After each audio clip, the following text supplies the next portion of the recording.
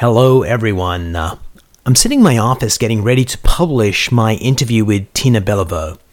The reason I'm happy to share this episode is that when I asked Tina to come on the show, I said, instead of you coming on the show and telling us how awesome you are, by the way, she's awesome, why don't you come share the mistakes that you've made along the way that made you a better leader? And because Tina is a true leader and wants to be transparent, she shared some of the biggest mistakes she's made and what she learned from them, and it's super inspiring to have a leader of that caliber on the show.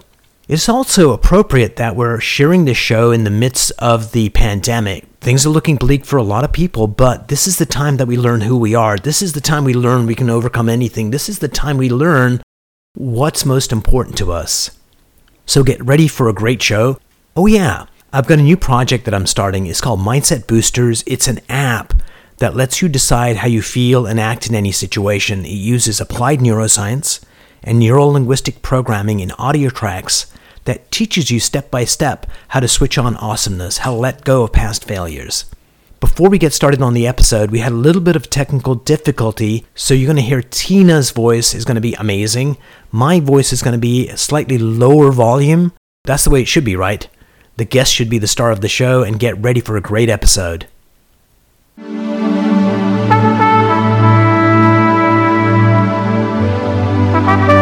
Are you ready to become awesomer? Hello everyone, this is Umar Hamid, your host, and welcome to the No Limit Selling Podcast, where industry leaders share their tips, strategies, and advice on how to make you better, stronger, faster. Get ready for another episode.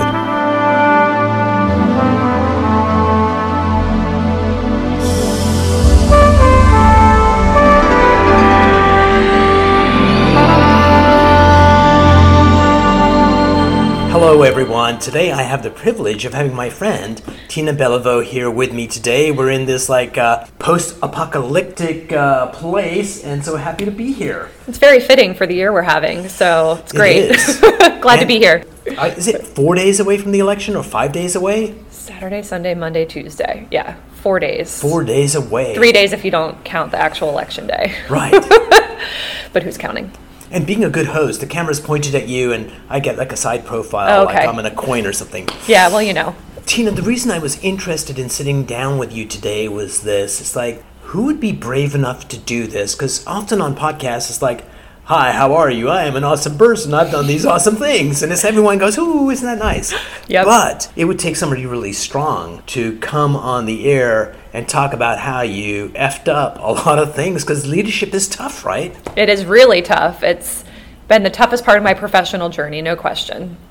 And so what I'd like for you to do is, off the top of your head, think about some of the areas where you screwed up, and then we'll kind of chat about those, and we'll go down the list. And just so we know beforehand, you're freaking awesome, and you do amazing things. And thanks for being vulnerable and transparent today. Oh, yeah, thanks for that. So I had a minute to think before we stared talking about some of my best mistakes. Because I sprung this on you, right? Yeah, it was great. And then I was like, well, let me think about this. And, there's a lot that I've learned. I'm 35 now, and I started hiring people when I was somewhere, between 23 and 24. Mm-hmm. So learned a lot through trial by fire. Yes. I'm in the real estate industry, so most of my hiring has been in the space of running a real estate team and then a real estate brokerage for about 3 years. And yeah, so where do you want to start? Off the top of your head, what's one of the mistakes you made, what you learned from? Okay, well, the first thing that comes to mind, actually, whenever I think about this, it tends to all tie back to mindset, yes, which has been the thread through all of the mistakes that I could tell you about. But I feel all the successes, right? Oh, and the it's successes. So critical. Yeah, it's two sides of the same coin. Early mindset challenges that I had, and then that I sometimes see other people have a lot of the time, are just those things we tell ourselves about leading or maybe even making that first hire. Yes. In the very beginning, my first hire was an intern. So I hired somebody from Towson University where I went, and I think a lot of people forget that there are even options out there that fit their budget, even if their budget is zero. Yes. And then, one of the awkward things when I began hiring was how young I was. And I remember interviewing people older than you that were much older than me. I mean, they were in their 40s, which can seem like a really big age difference depending on the relative maturity of the two people in the mix. So pause right there just for a moment. Just think of that dynamic. So you're there thinking about how young you are. Yeah. And the person on the other side might be thinking, who's this young punk? Or might be thinking, oh my God. How cool. How cool or how smart. Yeah. I hope I'm good enough to work with this person. And we think the worst of ourselves in terms of they must be thinking I'm less than, when they could be thinking you're awesome. Yeah, but I distinctly remember somebody being like, you're so young, and me just being like, yeah, like to some degree it's just kind of embracing it, but I still felt that like extreme awkwardness at times, or even seeing somebody and being like, oh gosh. And if I can just point out here for the listeners, you can't see this, but you're blushing right now. Of just course I am. going back to that thing and just re-experiencing is what we do as humans. We relive. Yeah. That I can see you doing that in the interview, that exact response coming up. Totally. Yeah. To this day, I can think about those things. Another funny one is I remember, like, I think my first like part-time admin position, I was offering $15 an hour. It might have been 20. Either way, I remember like at the time, maybe I wasn't putting the pay in the ad. You know, there's different philosophies with that of whether you advertise. And I just remember somebody being like, what? Like, I gotta go. And I was like mortified because they weren't in my budget. And I think that's just confusing on many levels. Oh, and yeah. I've hired a lot over the years and sometimes market, you know, right away. But it's just funny, like being super fresh and new to all those conversations. And I don't know, I just kind of walked through it and managed it the best I can. Or could rather. But the other thing I was thinking about, and I kind of laughed about this too before we started recording, is I finally made a full-time hire. And like, so I had like some part-time people like in the beginning. Right. I remember the structure I did was I had somebody come Monday through Friday from like 9 a.m. to 12. So it was like 15 hours a week. It was manageable for me. It was manageable for them. And then I made my first full-time hire, and I've blocked out what actually happened. Either she came on the first day and never came back, or she never showed up. And that was my first hire. I was like all excited, and then it just was a complete flop, and I had to start completely over. Completely. Yeah. Like that and what stuff did it happens. do to your psyche in terms of like, did you think it was you? Did you think it was them? So I tend to always think that it's me first, and like, what did I do? What could I have done differently? And that's like a script that I've worked a lot more recently to like rid myself of.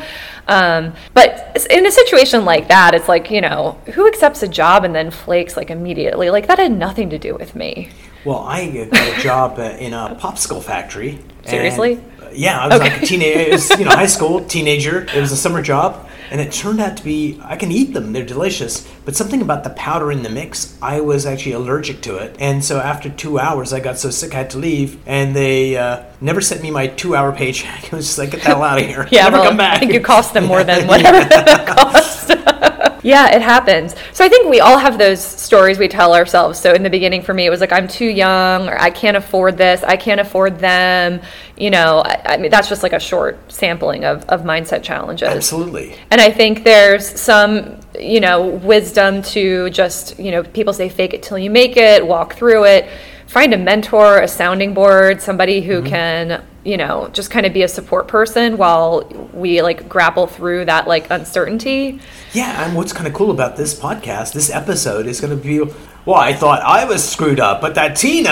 Oh yeah, let me tell you. Oh, we're just getting started. Yeah, these are. Let's go to the next one. The mistakes get juicier. Okay, so another really big theme early on in my hiring journey, before I got any training on not even leadership, but just like, I guess, management, was that I often had no clarity on exactly what I wanted somebody to do in their job, like day to day. Like I hadn't defined success. And I think, I mean, so a lot of the time these were like administrative type positions that I'm talking about, where it's kind of a weird thing with any business that's like growing and has a lot going on. If you're defining success, which I think just unconsciously I did this, I was like, you do everything pretty much with like 95% accuracy, and you check off everything on the list. Yes. And also like prioritize well, etc. And I think I did not get that, like, when you're growing a business, there is going to be mess that just falls on the floor. And there needs to be alignment between you and the other person on what actually defines success. what drives revenue for the company, what drives customer service, which leads to happy customers and retention. I think there's like a couple different things, those like hard measurables and also those soft measurables. But I think in the beginning, I wanted somebody to do everything like really, really well. Not quite perfect, but close to it. And so I rode a wave of my emotions of how I felt they were doing than anything that we could kind of like point back to as some key performance indicators. Yeah, and so let's kind of step back a little bit, and I'm just kind of guessing here. Yeah. But a lot of people tend to, well, if I was doing that job, this is what would be important to me, and we kind of map kind of what's happening internally for us on mere mortals that are not us. Yeah, exactly. And I think it's like, in that beginning, 3 to 6 month phase, you need to have so much communication, a feedback loop. And again, like with growing businesses, communication about priorities that are shifting and changing, which I think is like a huge challenge. And how do you figure that out? You have to talk about it a lot. It's English. You got to have priorities. But it's like, what does it really mean? And you can't do that unless you have real life experiences. Like, we got this important thing and this important thing, and they don't know. And then when you go, oh, this is how you gauge it in this situation, all that valuable learning only happens if there's communications. Yeah, and I think there's kind of a couple pieces with that. One of them is, like, people might hate hearing this, but like you have to sometimes let somebody fall on the floor to learn a priority. If they never have that negative stimulus of like doing it in the right order, like they might not get it. So we have to leave room for people to make mistakes, hopefully not ones that end your business, but there might be like a juicy mistake in there that like really teaches somebody something. And that's okay, as long as the communication and the relationship is there and there's like, some level of training plan around that. So here's a question for you. So what you said is absolutely true. I suspect in Baltimore, let's say today, 10 people had that conversation. Oh yeah. It's okay to make mistakes. But how many of those 10 people do you think will actually be there to support them when that happens? I think... Wow. Yeah, well, and I think it's a weird thing too, because, a lot of the time, so I'm using this like administrative example, but I think it's really relevant in that I am more this like direct driver. Oh, actually, this reminds me of a really good story. So I had somebody who worked for me and she made a mistake and she had her own mental script about mistakes. Yes. And she was a much less direct personality and she was terrified of me. And she was like new in the job and like, so our personality and behavioral styles were really different. And she basically messed something up, like did something pretty dumb and like sent this email to a bunch of people who shouldn't have gotten it. And like she pretended it didn't, like she denied that it happened. And like we could talk all about that, but I think like the reality is like at the time I didn't have the leadership experience to have like complete compassion of like she is so afraid she can't even own it.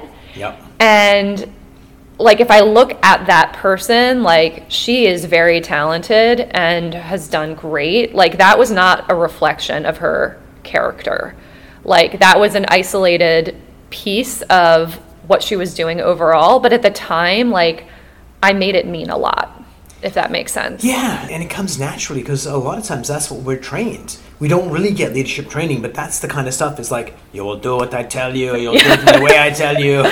Well, and I think people have a weird relationship with mistakes, with, what other people think of them, and it's kind of a quagmire. And I think like if you don't have a really great relationship and a lot of trust with somebody, it's hard to like walk through that nitty gritty. And I didn't have the skills then to be very elegant about it. I mean, we kept working together and it was fine, but I remember just being kind of paranoid. It was just the first time someone had kind of like embarrassed me on behalf of my business. And now I know that like that's just going to keep happening. Unless I want to do everything myself until I'm dead and never have anyone work with me. Yeah, that doesn't work for me at least. Or be frustrated with everybody around you. Yeah, that like I just had to give that up. Somebody was talking about that. She called it like the bee sting when like something happens in your business and it just hurts and you're like, oh God, like I'm mad, I'm embarrassed, I'm this, I'm that. And I was like, I don't know, I just got stung so many times, like I don't feel it anymore. I mean, I feel certain things, but I got over the, like, baby bee stings. So I will tell you my bee sting story. It was the end of the season. We're in Berkeley, California. That's where we lived. And a bee had gotten into our house, and it was on the carpet, and I stepped on it. And before it passed, it it stung me pretty badly on my foot. And my sister-in-law was there, and she's a healer. And she goes, oh, that hurts a lot. She says, uric acid will stop it from hurting. And she convinced me to go in the bathroom and pee on my foot. And when I came back out, my wife and her are rolling around the floor laughing that they snookered me into doing something so dumb. But anyway... Well, that's what a bee sting will do to you, right? Well, yeah, there are times where we're out of our minds and do things that are maybe a little illogical because we're so caught up in like the temporary pain of, whatever it is. This is a great example of that. So what's next on the list? Okay, so it's just to kind of like recap what I said. I think it's like when you don't know what you want from someone, it's easy to measure on your, like how they're doing on your own emotional roller coaster. And then that can just be, it's like living in a fun house. Yeah, nobody's happy. Them, they're like, I have no idea what the goalpost is, and it's just a mess all over. Yeah, and I think I was even at times afraid to define the goalpost because then it's like other mindset stuff. Who am I to hold them accountable? Who am I to say that they need to do this? Maybe they can only do that. So I think, again, that's where all of that can kind of unfold. So that I think about that as like chapter 1, like really early leadership. Then we get into like some of my juicier mistakes.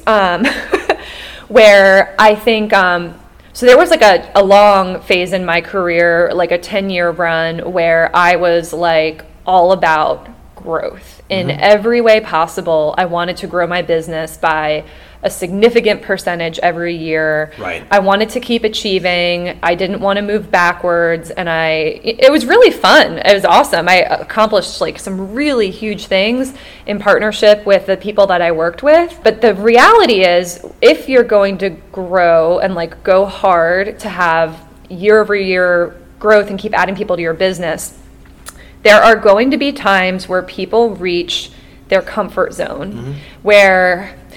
And it's funny because I've been around a lot of different thought leaders who kind of poo-poo this concept, and now I just feel so differently about it. So there's this, I think, thing that happens where people cap out, where they're now in the position that is right for them, or they don't want to work more hours, or they don't want to be the agent that sells 80 houses a year. They're cool being the 40 house a year agent. Yeah. And I have to say, I mean, I take ownership for this, and I also surrounded myself with people that sort of had this like nasty attitude of like, if they don't keep growing, like you need to move on and find people who are more motivated and people more like you, sort of this like narcissistic mindset. So, and obviously I was kind of attracted to that mindset because I listened to it and I took it on as my own to some degree. And I think that, so that was a huge mistake, is that like when people hit their whatever, I don't even know exactly what to call it because I don't like comfort zone, maybe call it sweet, or their sweet spot. Yeah. Like, I'm really good at this. I like this. I like what I make. I like the hours I'm passionate. I'm really naturally good at this. Why do I need to go do the hard thing? It's sort of like promoting a salesperson into a management role when that doesn't really make them happy. Yeah. That's like a classic mistake that I've definitely made, and other people I know make a lot. So I think I didn't create paths for people to stay in their sweet spot. I wasn't seeing it the right way. And like I missed out on retaining some talented people because I was trying to like move them to the next level so that I could move to the next level. It's very selfish. What's kind of interesting about that is it's almost like we find these junior people, we groom them, they get into their groove, and then at that point it's like, oh, I don't need you anymore. I used you, I abused you, and now you're out of here. And it may not be the intent, but that's what it probably feels like. It's like, oh my God, now I'm not useful anymore, and there's no way to kind of... The first thing we started off, you were talking about compassion for people, and that's such a critical element of leadership. Yes, it is.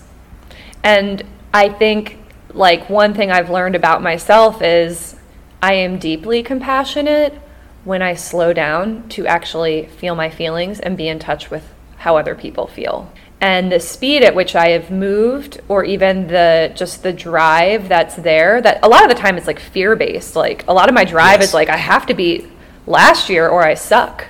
I have to beat last year or I'm not reaching my potential or I'm letting people down, like, ugh, all of that. So my point is, like, when I'm caught up in those kind of loops, it's hard to be really present to, like, the real deal. Of like how I feel and how someone else is doing. So it's sort of this, just general concept of like, oh, you need to make time for the people that you lead. But I think like what's underneath that is like, for me, it's like leaving emotional space to notice and be present to everything that's going on in the business. I was at the shift team yesterday, and so I have to kick off their morning kind of power up. Yep. And the one yesterday was like 3 critical areas. One was procrastination. Second one was perfectionism. And third one was presence. And the reason I bring it up is that perfectionism is another form of procrastination. Oh, yeah. And relating back to what you said is sometimes we get so hopped up on we got to grow faster, bigger. It's a way of avoiding something really important, which is being a good leader, really fortifying what you've built. And that stuff's hard. It's like not the sexy stuff. Yeah, I actually, I wrote a little blog post about this topic recently for a local real estate publication, Baltimore Real Producers. And it's sort of that growth mindset is such a beautiful thing, but then it can get you into trouble for all the reasons that you just said. And I think another piece of it isn't even avoiding something. I guess it's avoiding something in a way, but what I think about is I look back at some of those times where I was just killing it. I was in the zone and I was making a difference, and the people who worked for me were in the zone. And there were so many times where I just couldn't feel it. I couldn't take it in and be look at what a good job I'm doing. Yeah. Look at X, Y, Z. I could give so many examples. It was I don't even think it was on my radar. Once in a while it would be we need to celebrate. So I would do little things or big things. There were a lot of grand gestures. One time I took everyone on a shopping spree and gave them all a bunch of cash to buy whatever they wanted. I appreciated what they were all doing, but I'm talking about on that really deep level, where there was a part of me that was never look at this. This is enough. This is amazing. It was just always the striving. And I've met people that are very accomplished, and they go, I've never appreciated my accomplishments because I was so busy trying to get the next, and I didn't even know why I was doing it. Well, that's me. That's been 2020 for me. Looking back on the couple chapters, the 2 big accomplishment chapters of my career were when I had my first big growth influx with my team, and then when I was growing the real estate brokerage that I co-owned and helped to grow. And I look back now and it's been uncomfortable, but also amazing. Because the uncomfortable part is my mind is oh, you're done now. You're not important anymore. Yep. You're not a leader to 500 people. You're a nobody. It's really effed up. What my mind will tell me if I feel I'm not. Yeah, whatever. Because you're talking to everybody else who has that voice. My mind will be you're nobody now. Who even are you? So I'll reveal mine. Oh. I'm too good looking. People want. I wish it was the one. I really do wish it was the one. Yeah. Okay. So you just took me off track. That was that was so freaking awesome. So there's that's been the negative aspect I've kind of grappled with this year of having this space. It's the great in between of I'm on my way to my next chapter, and I'm worried about is it going to be as good as the last 2 or whatever. But I've also had the moments where I look back and I'm look at that. I helped build the #1 real estate office in Maryland. I did that. I did it with other people. It's not about me taking 100% credit, but I did that. Mm-hmm. And at one point, my team sold 177 homes in 1 year.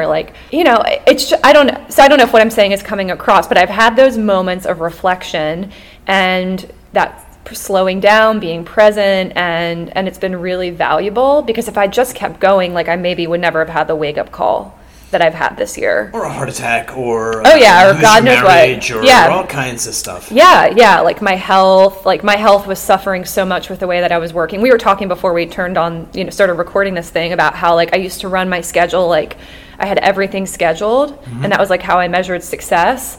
And it wasn't I didn't leave time to prepare or decompress from anything. I just went from one to the next and one to the next. So this has been a full year of preparation and decompressing. It's coming up on a year since I stepped out of that leadership role in a week. And I'm I don't even know who I am anymore, but I've become a completely different person to some degree. Definitely. Yeah. Creating paths for people to stay in the business when it's still growing, and just kind of the mindset of passion and all of that. And I think there's a thread in that I wanted to pick back up with of, in my experience, being really growth focused and in the hustle and bustle, I didn't fully appreciate how hard people work when you're in a business that has any sort of like a startup energy or situation.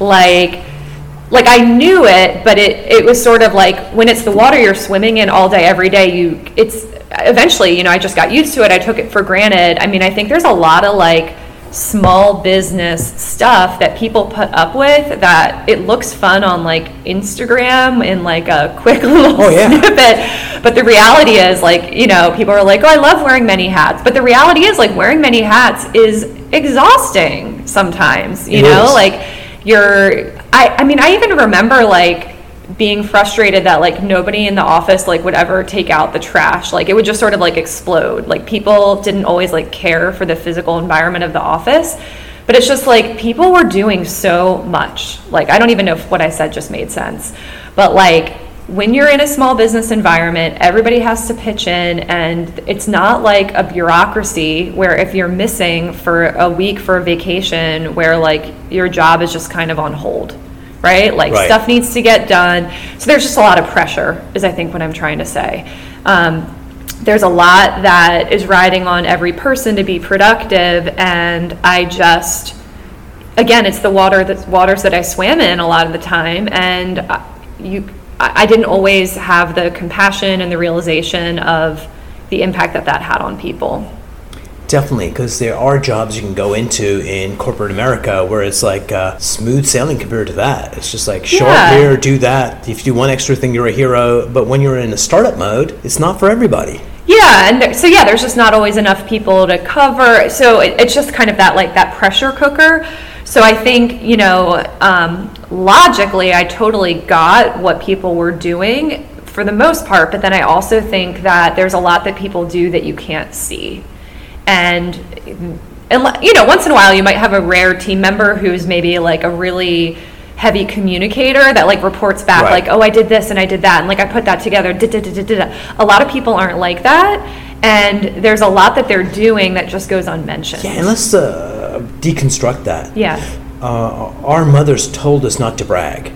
Yes. And so some people don't say it because they'll think I'm bragging, or you think special. And on the other side, it's from the Talmud. It's like we do not see the universe as it is. We see it as we are. And it's like, well, this is the way I'd do the job. I'd be like wearing 12 hats and not complaining, and that's what's expected, and that's what I assume other people want to do as well. And that all comes from leadership and communications and compassion, but you can't get there till you screw things up along the way and you come by it honestly. Yeah, so true. And I think what you said about people aren't naturally the types to brag and tout their accomplishments, especially the kind of people that are drawn to working in a team. Right. I think the person who likes to brag and tout it all is somebody like me. So I'm speaking maybe a little bit specific to the real estate context, but you've got that like team owner, rainmaker, hate that word sometimes, but that's like that personality, and the rest of the team members aren't like that. They're more there to be part of something bigger than themselves. They're helpers. They've got like a servant's heart, servant's mentality.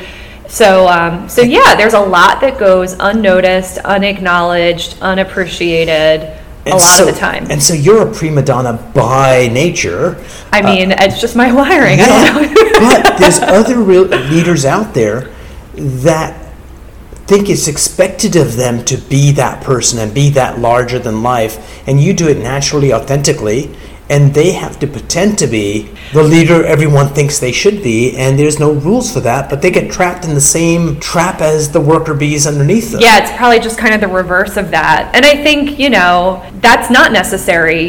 Being a strong personality is, people, like if I think about the feedback that I've gotten from people over the years, there are times where they were just intimidated by my personality or my accomplishments. Like we're all comparing ourselves to each other all the time. So, like I had kind of referenced before, I used to run my schedule like really tight with a lot packed into every day. So like I was pumping out an insane amount of productivity all day, every day, 7 days a week, into the night for a really long time. And people would look at that and compare themselves and feel inadequate, or people would literally be like, I can't keep up with you. Right. And in my mind, I would be like, well, why not? But it was another point that I wanted to make that I think connects to that is I never really fully got for a long time that people will never be quite as invested as me in my business as I am. And I think there's sort of this, I don't even know, I think it's common in like my millennial age bracket where like everybody wants to be really connected to their work and have a great culture and have so much passion. And all of that is beautiful and it's very aspirational. And at the same time, I think it can create this idea that like as a leader, if I haven't got everyone like bought in like so deeply that like I've failed, or why aren't they showing up that way? And I think like everything in life and with people, there's a little bit of a paradox there. Like you want buy-in, you want good culture. But I also think this like idealistic vision that like everybody should just be in the trenches and willing to do whatever it takes, like almost like we're going to war mentality. Like that's crazy. It's not sustainable. So the first part of the sentence has that long kind of little statement. Statement. When you were talking about, you know, like getting the word wrong, but it was like, you know, and everybody, when you said that word, listen back to the recording, your voice quavers there. Yeah. Because you're accessing back to that time in your life where it was overwhelming, and so we carry that baggage around with us. Yeah. And the question is, what do we do with it? Do we let it bury us, or do we learn from it and become better leaders? And of course, you and I are both on the team of let's learn from it and move forward. Yeah, and I think like a big part of, I've always been someone who's more apt to share than not share, maybe even overshare. But as like an achiever personality, I'm less wired to share all of the mistakes. So for me, like being on a podcast with this topic is growth. So like I think that baggage and those old things that like I'm not proud of and I wish they hadn't happened and I wish I'd done it better, blah, blah, blah. Like the only way that I really release myself from it is by talking about it and it not being a secret at all. Absolutely. And I think the one thing I'd add to it for people listening is just ask this one simple question. What was the universe trying to teach me in that situation? And what can I learn from that situation? And once you get that lesson, you can move on and you're not destined to repeat it. It's when you don't learn the lesson and it's like, oh, it was a horrible thing, that'll never happen again. But if you didn't learn the lesson, I guarantee 100% the universe will conspire to let you relive it, but in a more intense way. I was going to say, it'll come back stronger. Oh, yeah, stronger. Yeah, I mean, I can think of a couple patterns like that. Yeah. You know, that kind of ties to the next mistake of not fully appreciating the cost of turnover. Yeah. And this might be a little bit unique to my industry and some of the culture from like my former company that I surrounded myself with. And I kind of referenced this before, I think in part one, that there was sort of this like take no prisoners, no holds barred kind of leadership mentality that was championed of like keep moving forward, keep growing, and if people can't keep up with you, that's fine, just replace them. Ha ha ha, like just replace them. And I think like that is a fallacy. Like the cost of turnover is really high. And it's funny because that same company would also do this like cost of turnover exercise where we would kind of quantify it.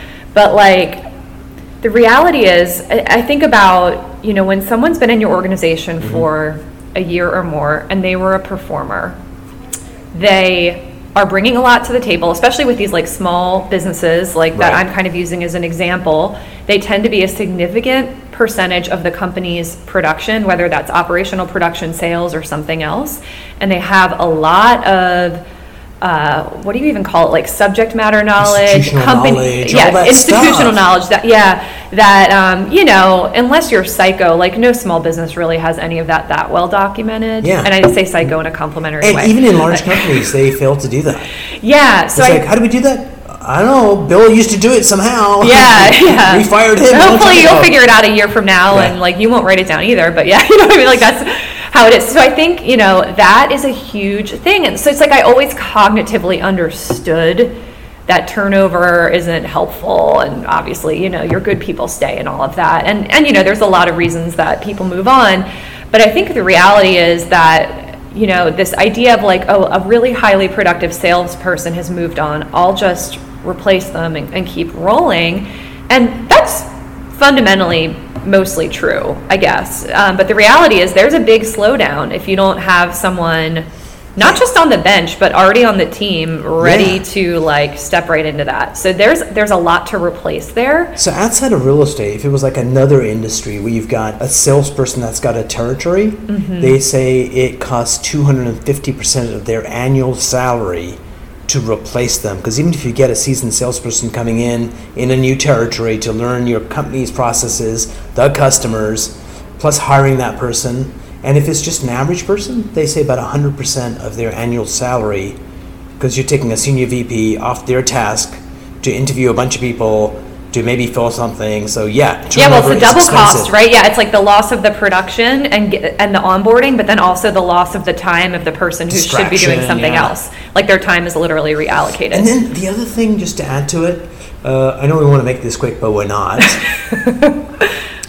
is your previous company will not be named, but that's a typical kind of example where there's values written on the wall, like where you stand for A, B, C, D, but the reality is B is only to be valued unless it costs us money.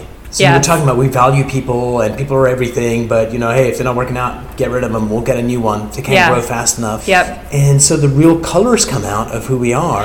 Yeah, and I've been and I think that's part of why like this hit home so deeply with me. Like I've been that highly productive performer, a champion, an advocate, someone who poured my soul. The poster child.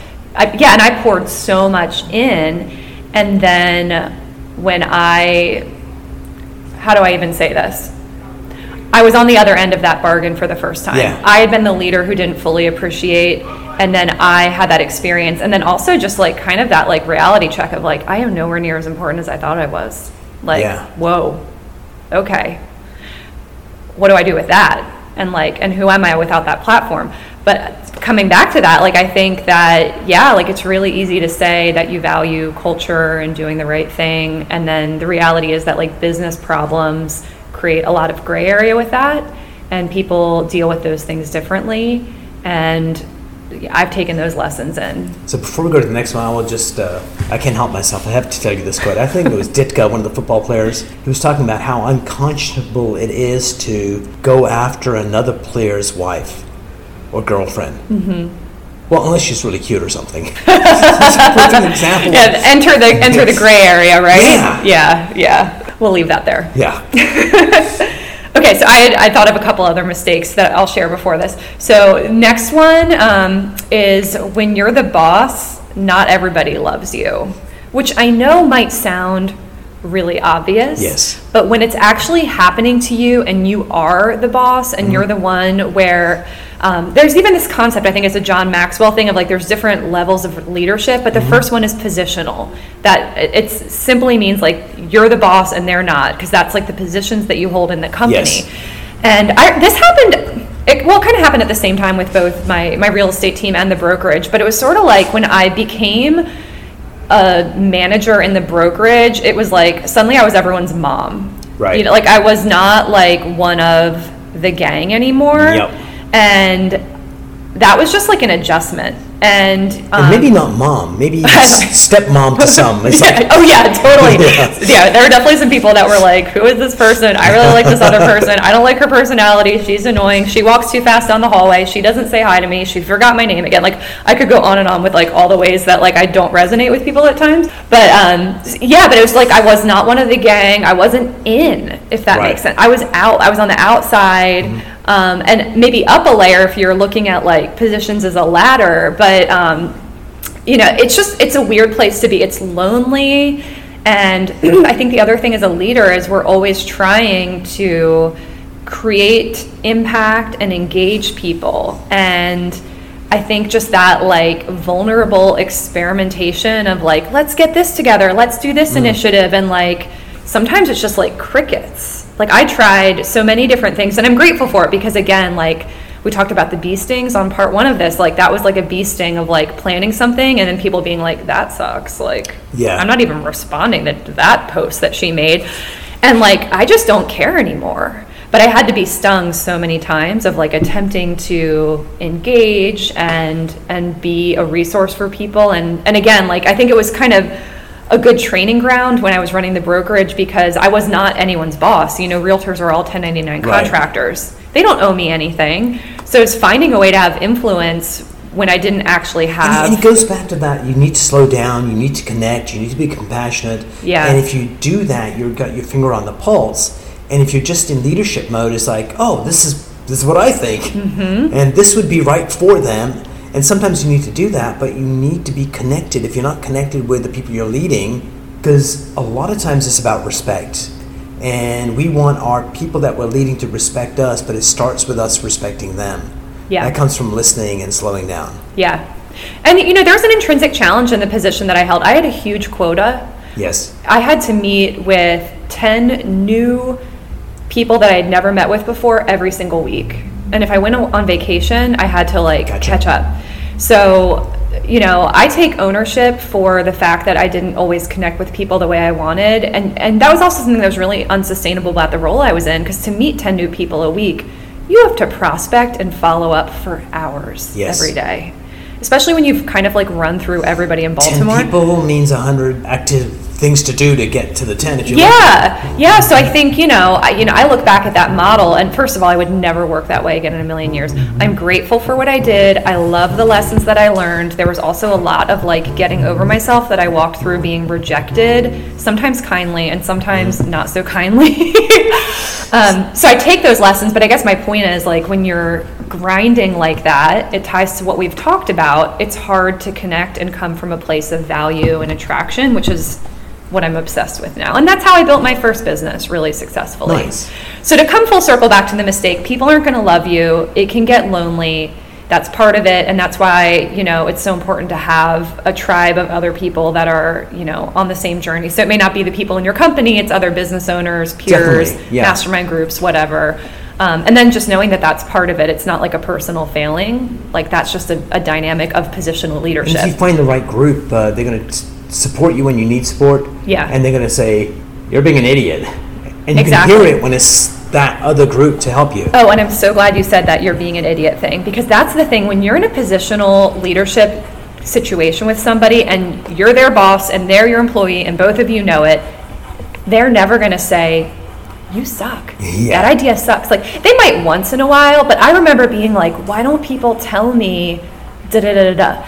And I heard somebody saying it. I put this women's networking group together. We all got together a month ago, and she was saying, I just don't understand why they don't tell me. I was like, they're never going to tell you, because they're in a different position. They're never going to feel, they might, if you're an amazing culture and trust builder, maybe they will. But I think at the end of the day, there are people that are shy, that are less direct, and they're not going to tell you to your face how much all your ideas suck. The guy that started MGM, the movie studio, one of his quotes goes something like this: I don't want any yes men. I want people to tell me what's really going on, even if it gets them fired. Yeah, exactly. And people are and that's why I'm not going to say anything. Yeah. Okay, so last thing is I'll end on whatever. I don't even know what to call this note, but sometimes you just have to lose things to appreciate them. And we touched on this in part one, but I think, this year, 2020 for me has been the great in-between, and, looking back at the accomplishments that I've made. Yes. And having that space to say that was great. And if I wouldn't say that I lost the last thing that I did. I willingly walked away and said I want to do something different. I want to, change a whole bunch of things about what I'm doing and who I'm working with and all of that. But to look back and in some ways it's okay, I didn't fully appreciate that, but I do now. And I guess that's just the beauty of growth, aging, perspective, whatever you want to call it. But it's the silver lining, if nothing else, of looking back and saying, okay. What's the lesson? Yeah. It always comes back to that, and it kind of reminds me of that song, you don't know what you got till it's gone. They paved paradise, and they put up a parking lot. Yeah. Tina, thank you so much for sitting down with me. I appreciate you, and I appreciate your transparency and bravery. Thank you. Thank you. Thanks for having me.